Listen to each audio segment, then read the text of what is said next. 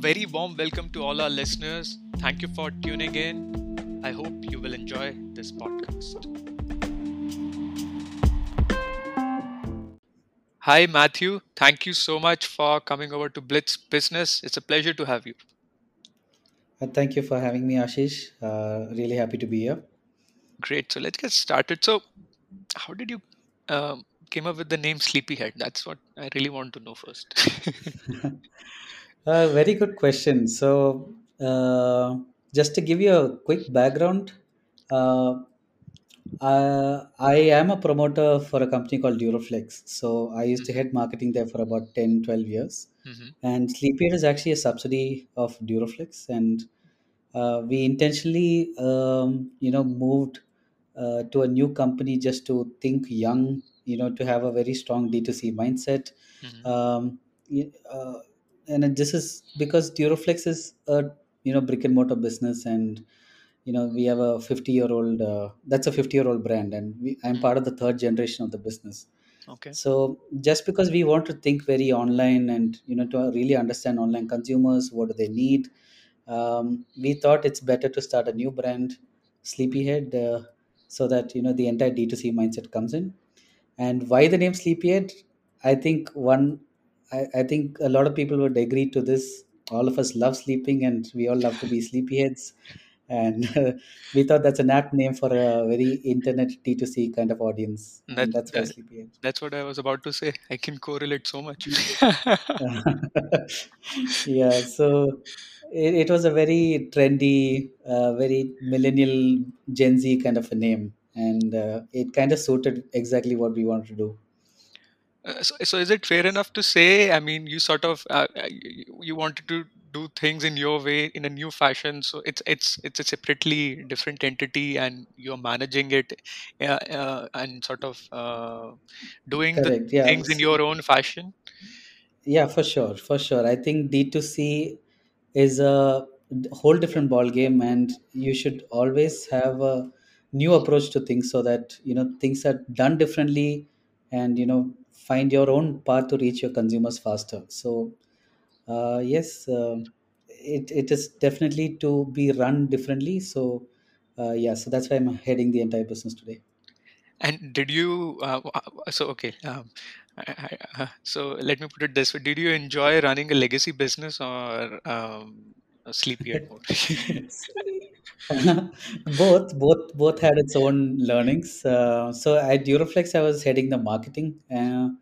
When it came to Sleepyhead, I run the entire show. So there's a lot of marketing, especially when it comes to a comfort category. It's a bit different. Comfort is very subjective.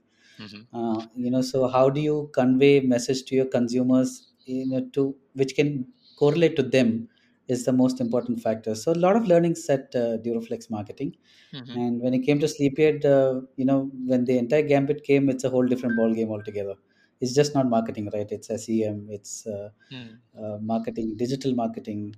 You know, because we are very D2C, a lot of emphasis on customer relations. So it's a whole different ball game altogether. And yeah, both has got its ups and downs, but yeah, I'm totally enjoying Sleepyhead for sure. Okay, so I'll take it you are enjoying sleepyhead little more then. Yeah, for sure. Yeah.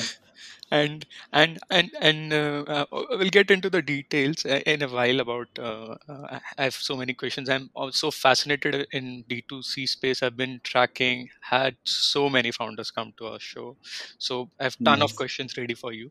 But Sure. before we go into that sort of on that road, so uh, uh, just tell us in terms of the experience or what has been the single most or the biggest challenge or opportunity in terms of, because you have the background both in terms of an being part of an established business versus having something completely sort of independent in terms of Yeah. a new brand, different brand. What has been your core couple of learning experiences from your this transition, if you can share? Yeah, I would like to emphasize Sleepyhead is very independent in the way it thinks about its business strategy, Hmm. and what products to launch.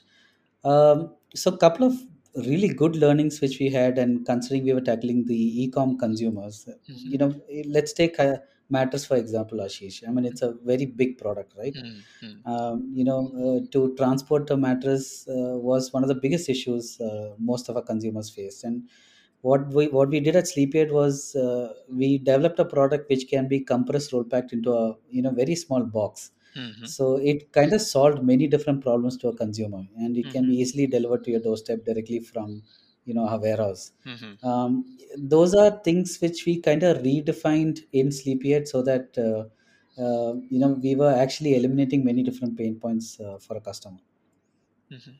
So, okay, let me ask. So, I've been following. I mean, the sort of, I can say, bed in a box, right? Sort of Correct, correct, model in US, especially Casper, Purple.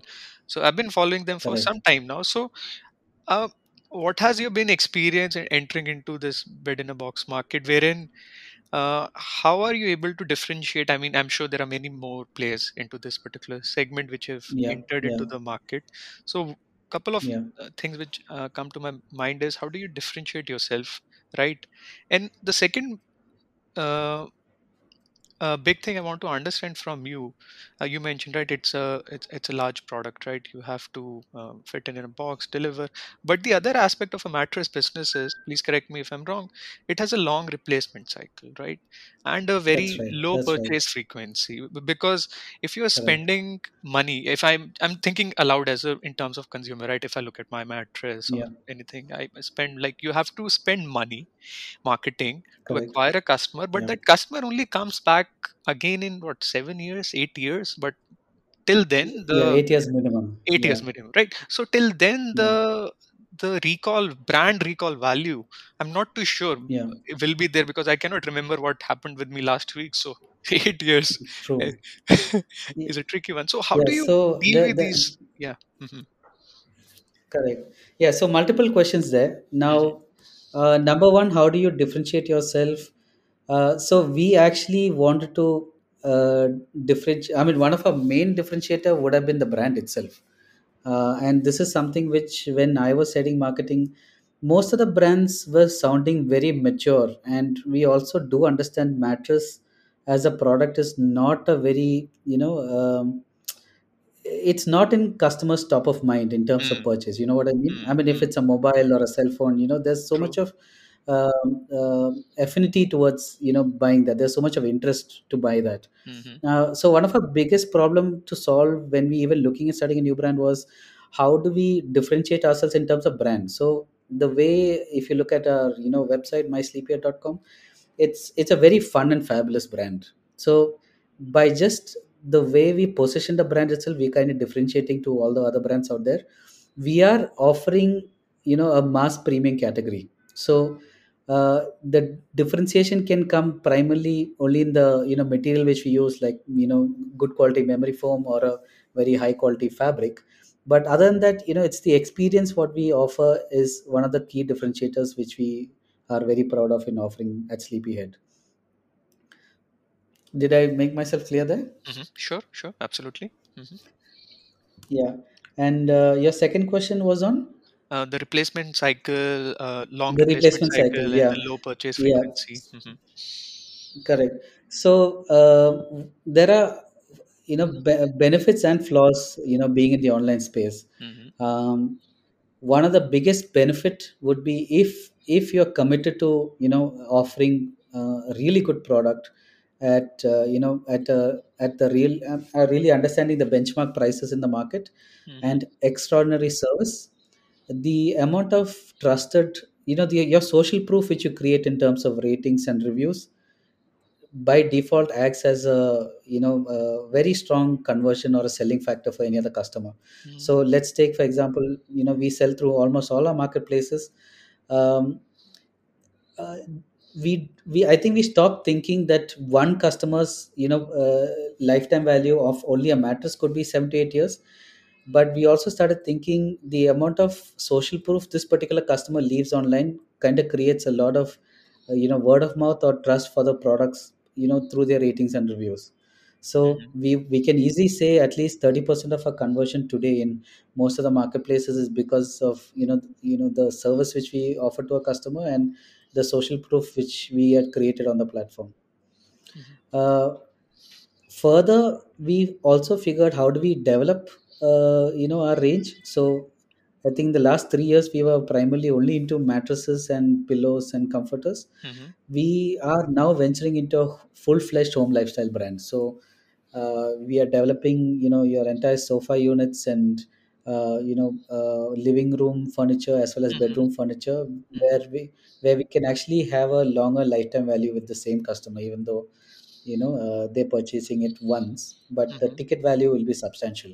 And if we go ahead and give them the same customer experience, the word of mouth multiplier is quite substantial actually.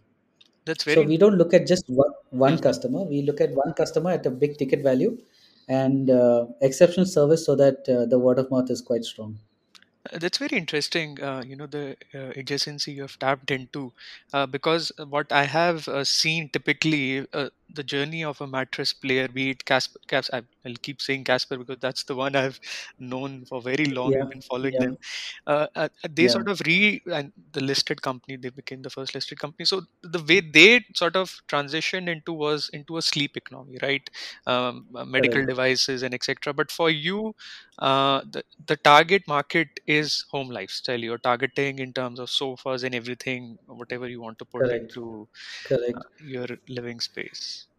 Yeah, I think the primary cause, I mean, us being a mattress brand and, again, Caspers and Purples of the world, and, those are brands which we very closely follow. Mm, I think the diversification for us into lifestyle was primarily considering, the Indian audience mm, versus, why would have Casper moved to a health route considering the US audience. And mm, we feel, we all know India is still a very young country, and a very small percentage of the Indian economy is still driven through e-com. It's just about 5.5 to about 6%, mhm, versus the US would be at about 15 to 18, I would assume, and China would have been at about 20% or 25% a year or two back.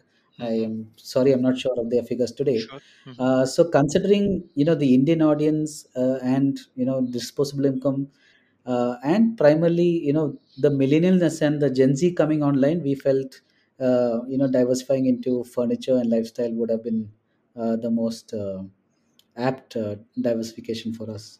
absolutely makes a lot of sense. And which mattress do you use, Duraflex or Sleepyard? Honestly, I have both.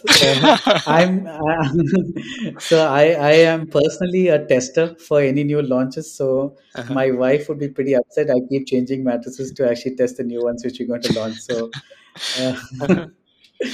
yeah, so I'm currently testing the new Sleepyard product, which we are which is due to launch in the come launch pretty soon. Mhm. Okay. And Yeah. what do you what do you see? Let's talk a little bit about a mattress more. So, what do you see? What are the innovations, or maybe let's say 10 years down the line?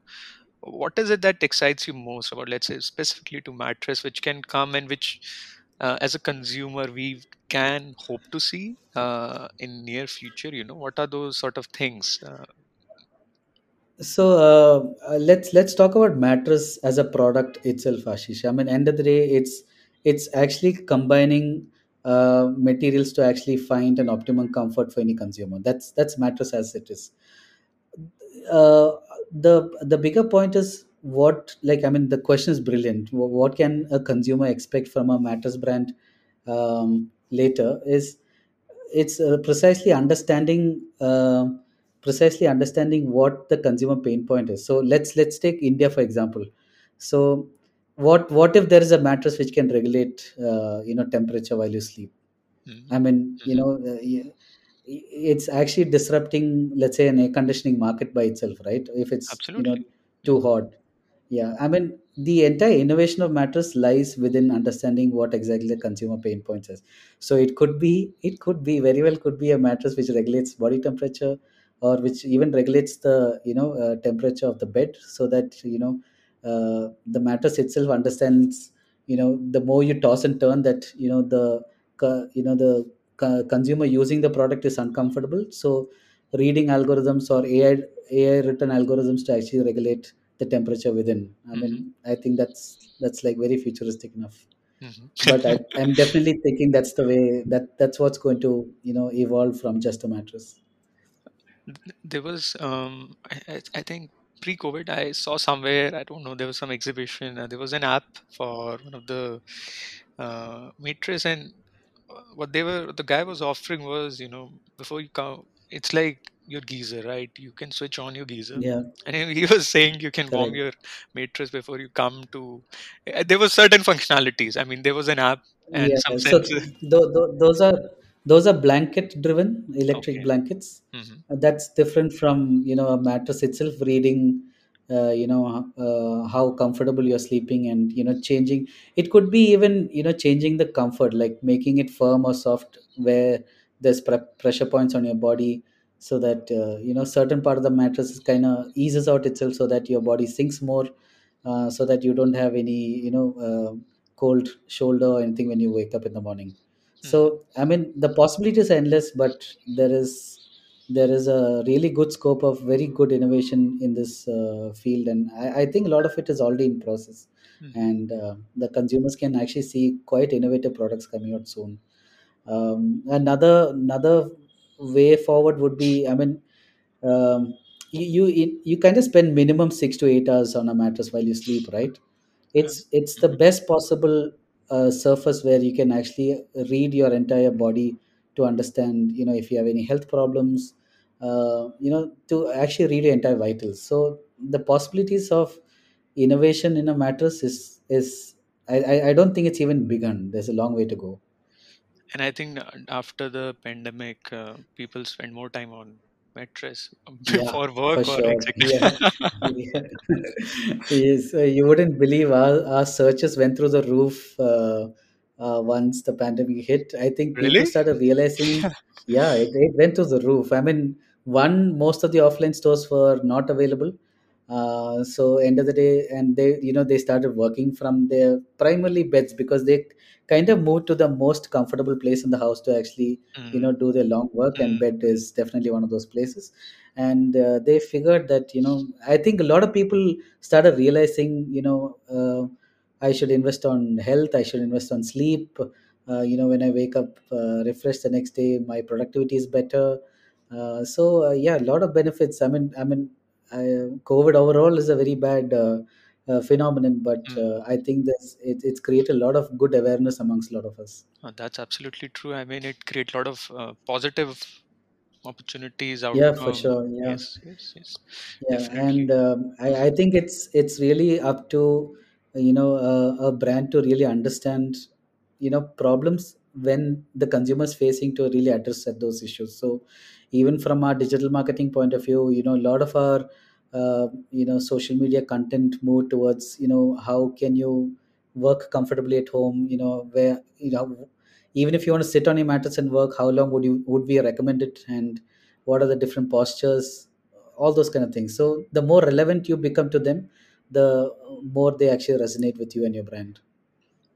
Absolutely. Mm. And Matthew, in terms of so you mentioned you have been you're available online through almost all channels, but do you also have Correct. any retail footprint? Currently, no. It is something which we've been considering, but I think the way we've been growing in the online space, we've not had the need to actually venture into a retail footprint, primarily because a lot of our products itself has been designed to be very online friendly. The only need where we thought we probably need a retail footprint is for consumers to just come and experience it before they buy. End of the day, because a ticket item, I mean, the ticket value is quite high, they still wouldn't want to take a big risk, Hmm. by not seeing the product and ordering. And when we speak to our consumers who walk into our office expecting a lot of our displays here, they're like, we just want to see the product before we buy. But just to clarify, Ashish, I mean, most of our products, are so friendly in terms of design, as well as the policies. So let's say, for example, mattress, we totally understand it's a touch and feel product, and so we offer a, what do you call it? We offer something called a 100-night trial to our consumers. Oh, So they can actually buy the mattress and use it, and if they're not comfortable, if they feel their body's not adapting to it, we have a sales team, our CRM team, who would explain to them on how your body psychology works, and if they're still not comfortable, we actually take the mattress back for a full refund. So we have, four matters in our portfolio. We either suggest them another matters, considering, why they weren't comfortable in the choice of matters which they had bought. So either we convert them to another product of in our own portfolio, or if they're fully really dissatisfied, we totally understand customer is king and they need to be happy, so we do give them a full refund. So our policies are very flexible, for a customer not to feel very risky to buy into our brand. oh, I always say, um, you know, uh, consumers are getting spoiled a lot. No, so I think fundamentally all of us should understand we are all living in the age of Amazons and Flipkarts, and Mm. those are policies which they offer. We just went up three times. I think they offer a 30-day trial. We offer a 100-day trial. We are very confident on our products, so there was no harm offering the same. No cashbacks. And no, we do give them a full refund. So cashbacks on top wouldn't justify. Wouldn't just okay. I just trying.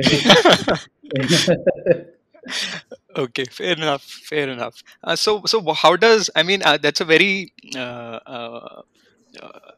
uh, good policy from consumer standpoint for sure. I'll be more than happy, as a consumer, if I'm looking out for something, I'm like, sure, why not? Let's try it out. So what does your Yeah. refund, return, discount, how does this entire sort of bucket looks like? Do you do you see a lot of returns or refunds, or do you tend to see conversions happening smoothly? Yeah, the conversions are, I mean, the conversions literally multiply. Um, See, the returns will go up considerably if there is a fall, if there's a flaw in your product. And the product itself has been engineered after at least 2 to 3 years of research to understand different types of body types, their sleeping postures, how their pressure points are on the mattress. So there's been a lot of research when we actually introduce a mattress. So if you're fairly confident with the product, your returns percentage can be inbuilt into your entire PNL, and it's not going to create a dent. So, but if your Mhm. product is not worthy enough, yeah, I mean, you're probably running a sinking ship. So it's very important that what you offer is something you need to stand by, and post sale service is equally important equally important like pre sales. So provided you work and build systems around how your customer journey is and how satisfied he is, and what's the advocacy your customer is going to give you, what's the social proof your customer is going to give you, you're fine. End of the day, it's about offering a good product and offering good service to them. I mean, that's as simple as if I can put it. Mm-hmm. And previously you mentioned, right, the adjacencies, home and lifestyle. So for that also you plan to be solely online, or for that you plan to have a retail footprint? So we, like I said, we might have a retail footprint only for consumers to experience, see the product, like Okay. probably experience the fabric of the sofas, Mm-hmm. and all that. But even if we have a retail, I don't think we are probably going to do sales from there. Mm-hmm. It's just going to be an experience center. Mm-hmm. But yeah, I mean, as a brand, we are built very D2C, and we are focusing very online only as of today.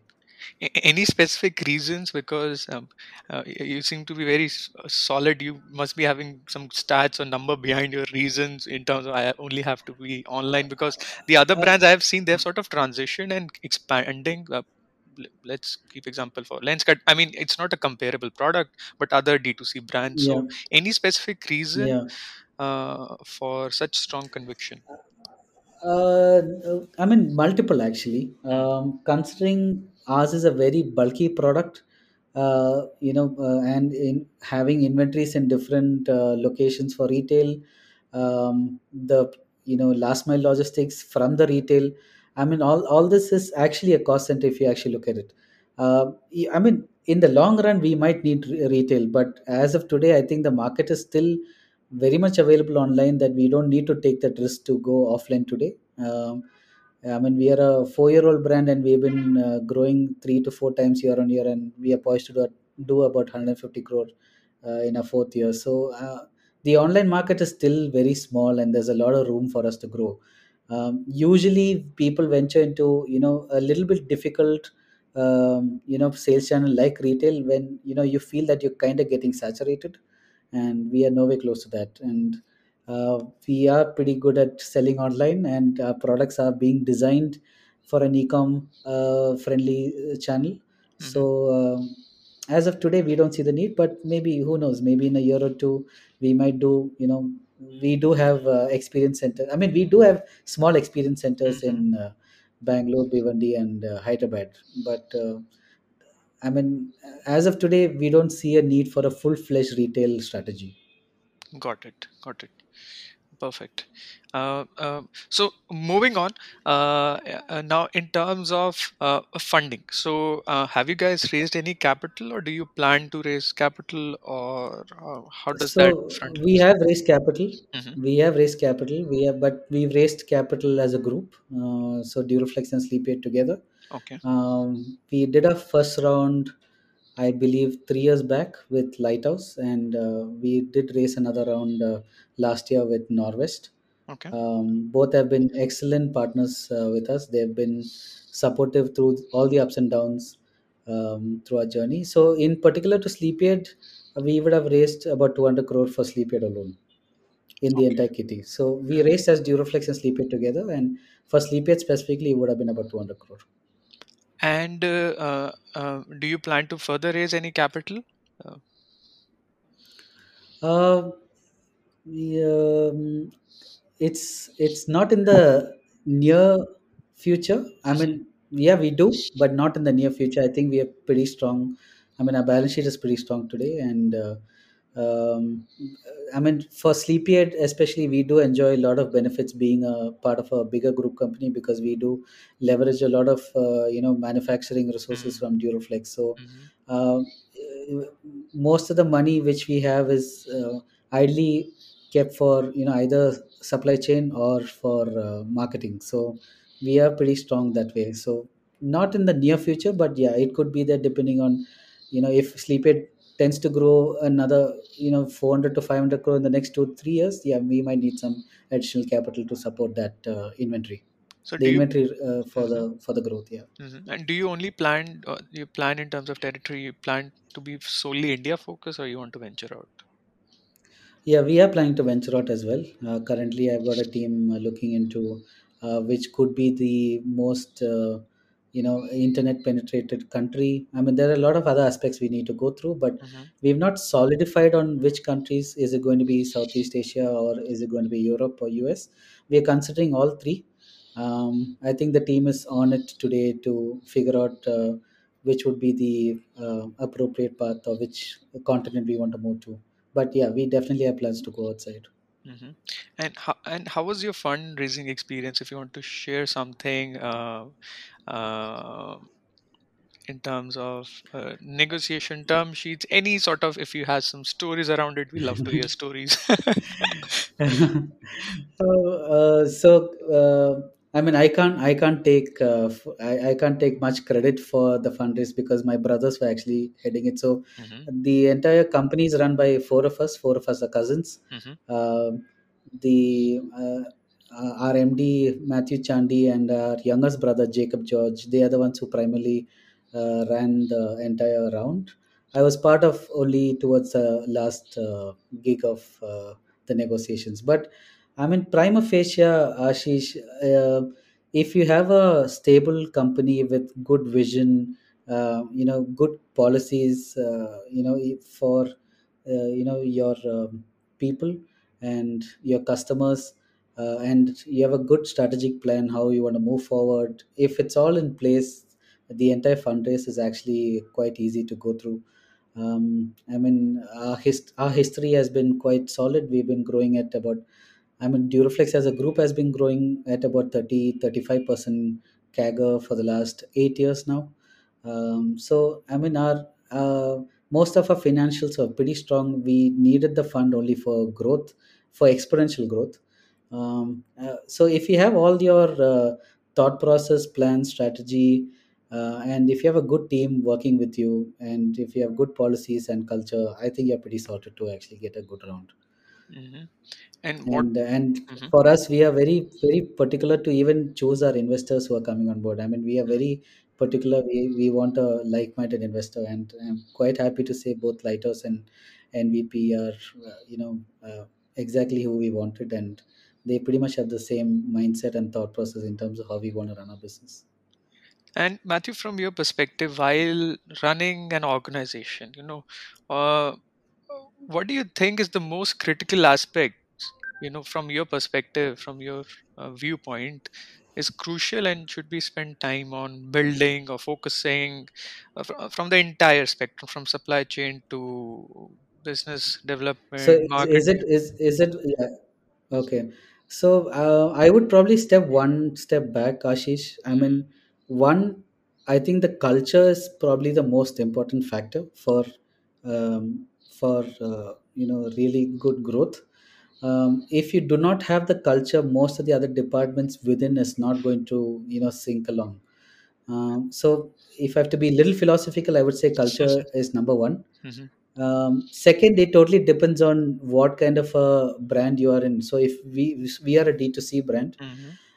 it is very important. So what we did first was really understand customers' path to purchase and build in systems and IT and SEM to make sure that that path to purchase is eased out for the customer or reduced.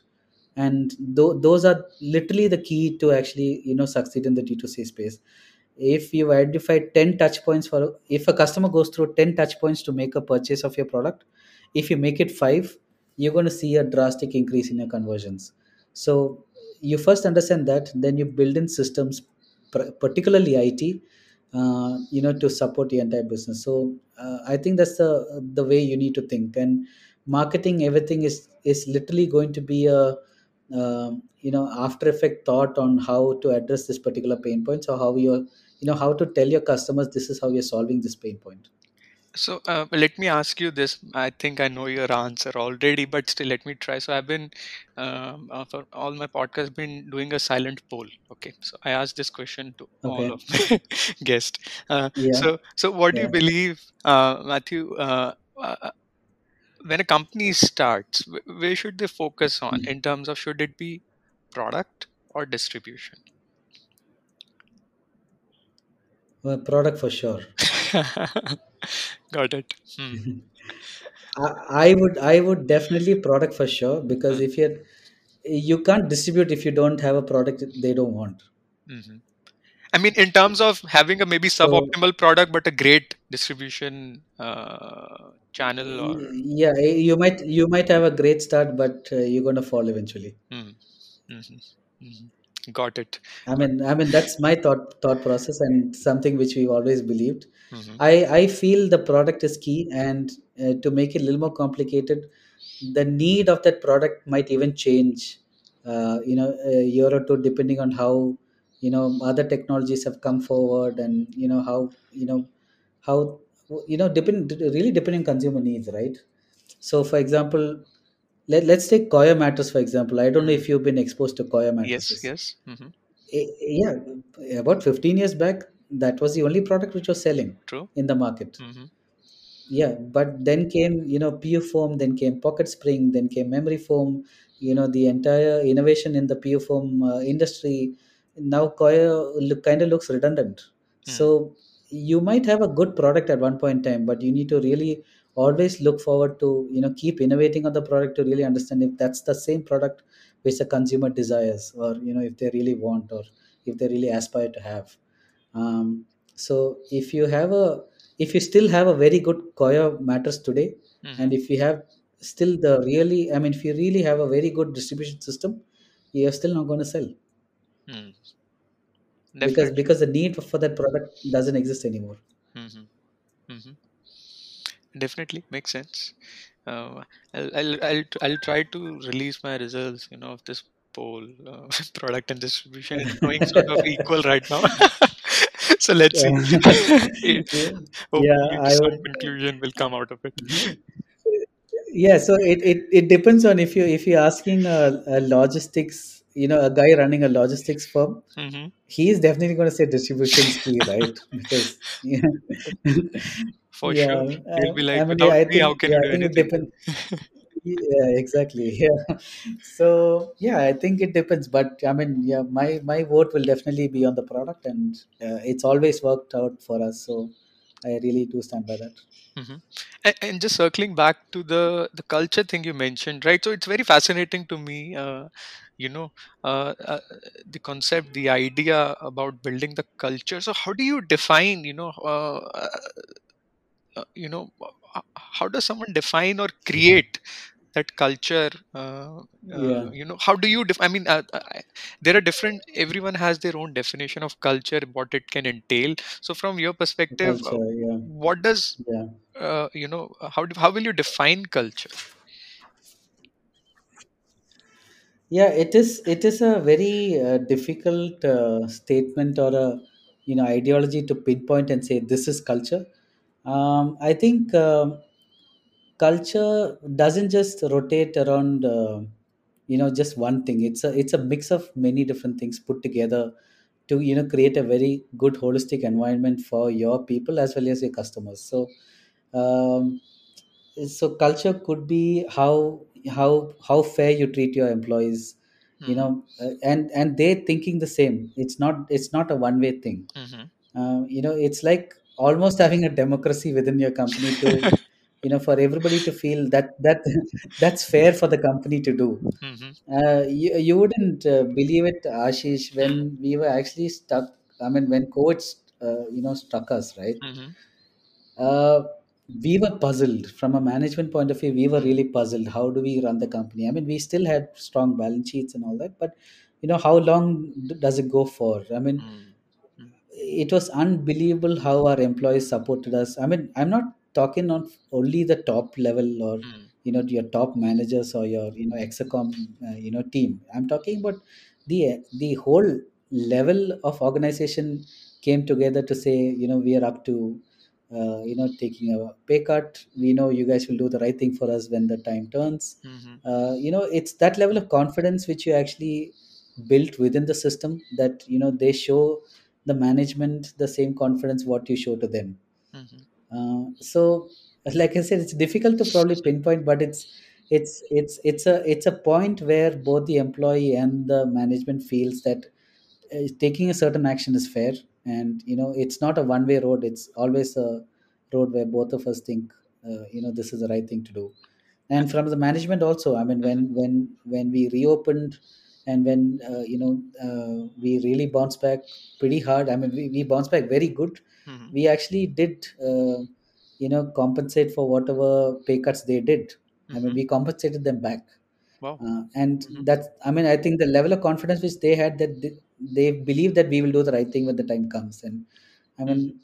you know all that is part of culture. So it's not just one thing. It's how opportunities are given within the company. How flexible you are with work. uh, yeah, it's a bunch of things together. I mean, end of the day, it does come to very strong people function policies. So we call it people function, we don't call it HR.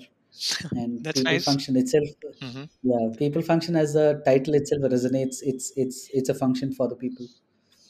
I'm definitely gonna steal that idea. Yeah. Yeah, for sure. Yeah, so we were thrilled. We got awarded Great Place to Work Hmm. last year, and that was the first time we actually even applied for Great Place to Work. So Wow. yeah, we were pretty thrilled last year. And I really liked your analogy of it's like a democracy. You know, it's a nice way to put it. Yeah, I mean, we felt there is no point. I mean, it never really works out if it's a one way conversation. Really, Absolutely. really doesn't. Mm. Yeah, I mean, the more you empower your managers below to actually speak up, give them due credit. A lot of things usually, I mean, the some of the ideas, some of the best ideas didn't even come from the top. It actually came within the system.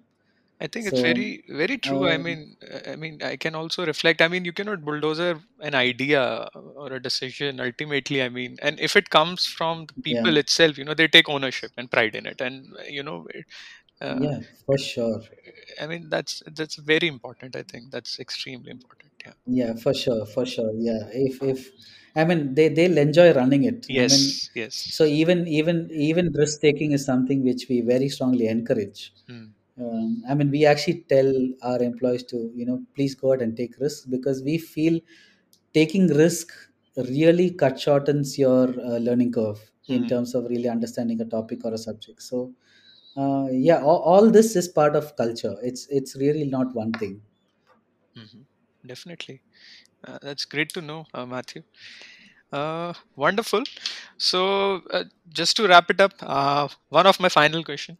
So now looking back, Yeah, Matthew, in your entire journey, if you were to yeah, start, let's say, Sleepyhead again or from scratch, what would you have done differently? yeah. Um, what would I have done differently? That's a very tricky question. When you're Don't don't waking up in the don't morning to always aspire to. don't play it safe. What would I have done differently? Actually, Ashish, I don't think I would have done anything differently. I'm pretty happy the way Come on, it's going. one thing only. I don't know if one thing.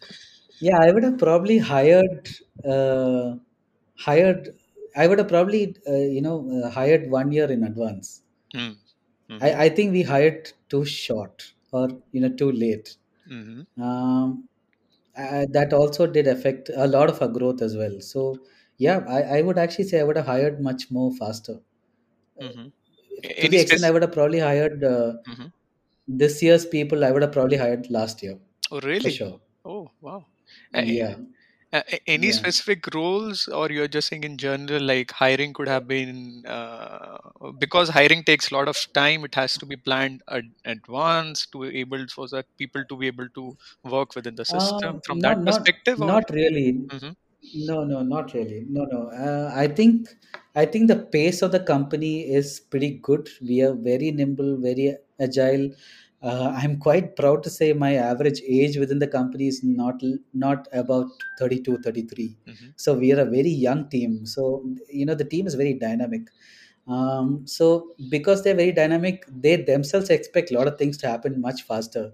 Let's take IT for example. They're waiting for things to get going already.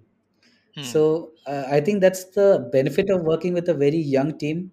We are very careful on who we hire for sure. hmm I mean, we would probably run two, three, departmental understanding to really figure out what is the exact role who we want. But when we figure out the exact role, that's pretty much sorted, and that really works out well for us. So yeah, I would have probably done. I would have preponed my entire hiring by at least a year so that things would have run much more faster and we could have achieved bigger numbers this year. Actually speaking, I would actually say we couldn't probably we could have easily done a 2.5x from last year. hmm I think we'll settle. I mean, we probably be at about 2x of last year. hmm We could have been at 2.5 to 3x, but if we had the right, we had the team last year for sure.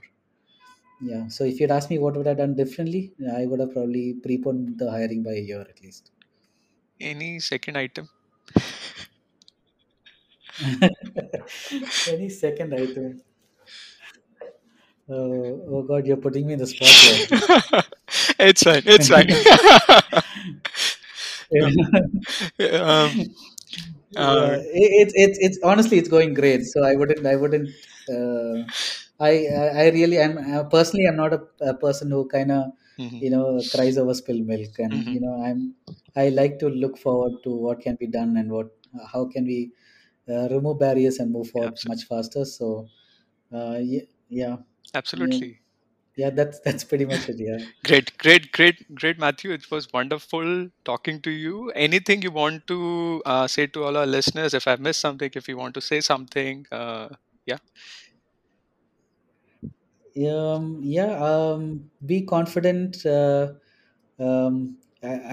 take risk. I think a lot of things. I mean, a lot of learnings come through risk, and make very good calculated calls, and everything should work out fine. wonderful. Thank you so much, Matthew, for your time. It was such a pleasure talking to you and Pleasure. get your refreshing views on it. Absolute pleasure. Yeah, Thank you so pleasure. much. Thank you so much for having me, Ashish.